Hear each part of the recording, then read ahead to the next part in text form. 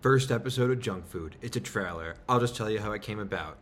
I was in the sauna today at the gym and thinking about what I wanted to do with my life. And now when I say I want to do with my life, that's a little bit deep per se. But I was thinking about like if I wanted to start a podcast, what would the name be? Because I don't think it should be about me, which is advice that I got from a guy yesterday when he said that like my blog was good, but when I was back in Europe, but it's like it's a lot about me. Like maybe make it not so much about me. So I'm like, you know what? Even though extroversion guy, which is kind of like it's not Jack, but it kind of really is me. So I'm like, I want to make something that is more official. Like for Alex Hormozy, like the name of it's The Game by Alex Hormozy. It's not like the Alex Hormozy podcast. I don't want it to be the Jack Grumberg podcast. I want it to be about food, and I wanted to do something that connected food, not just for the health nuts.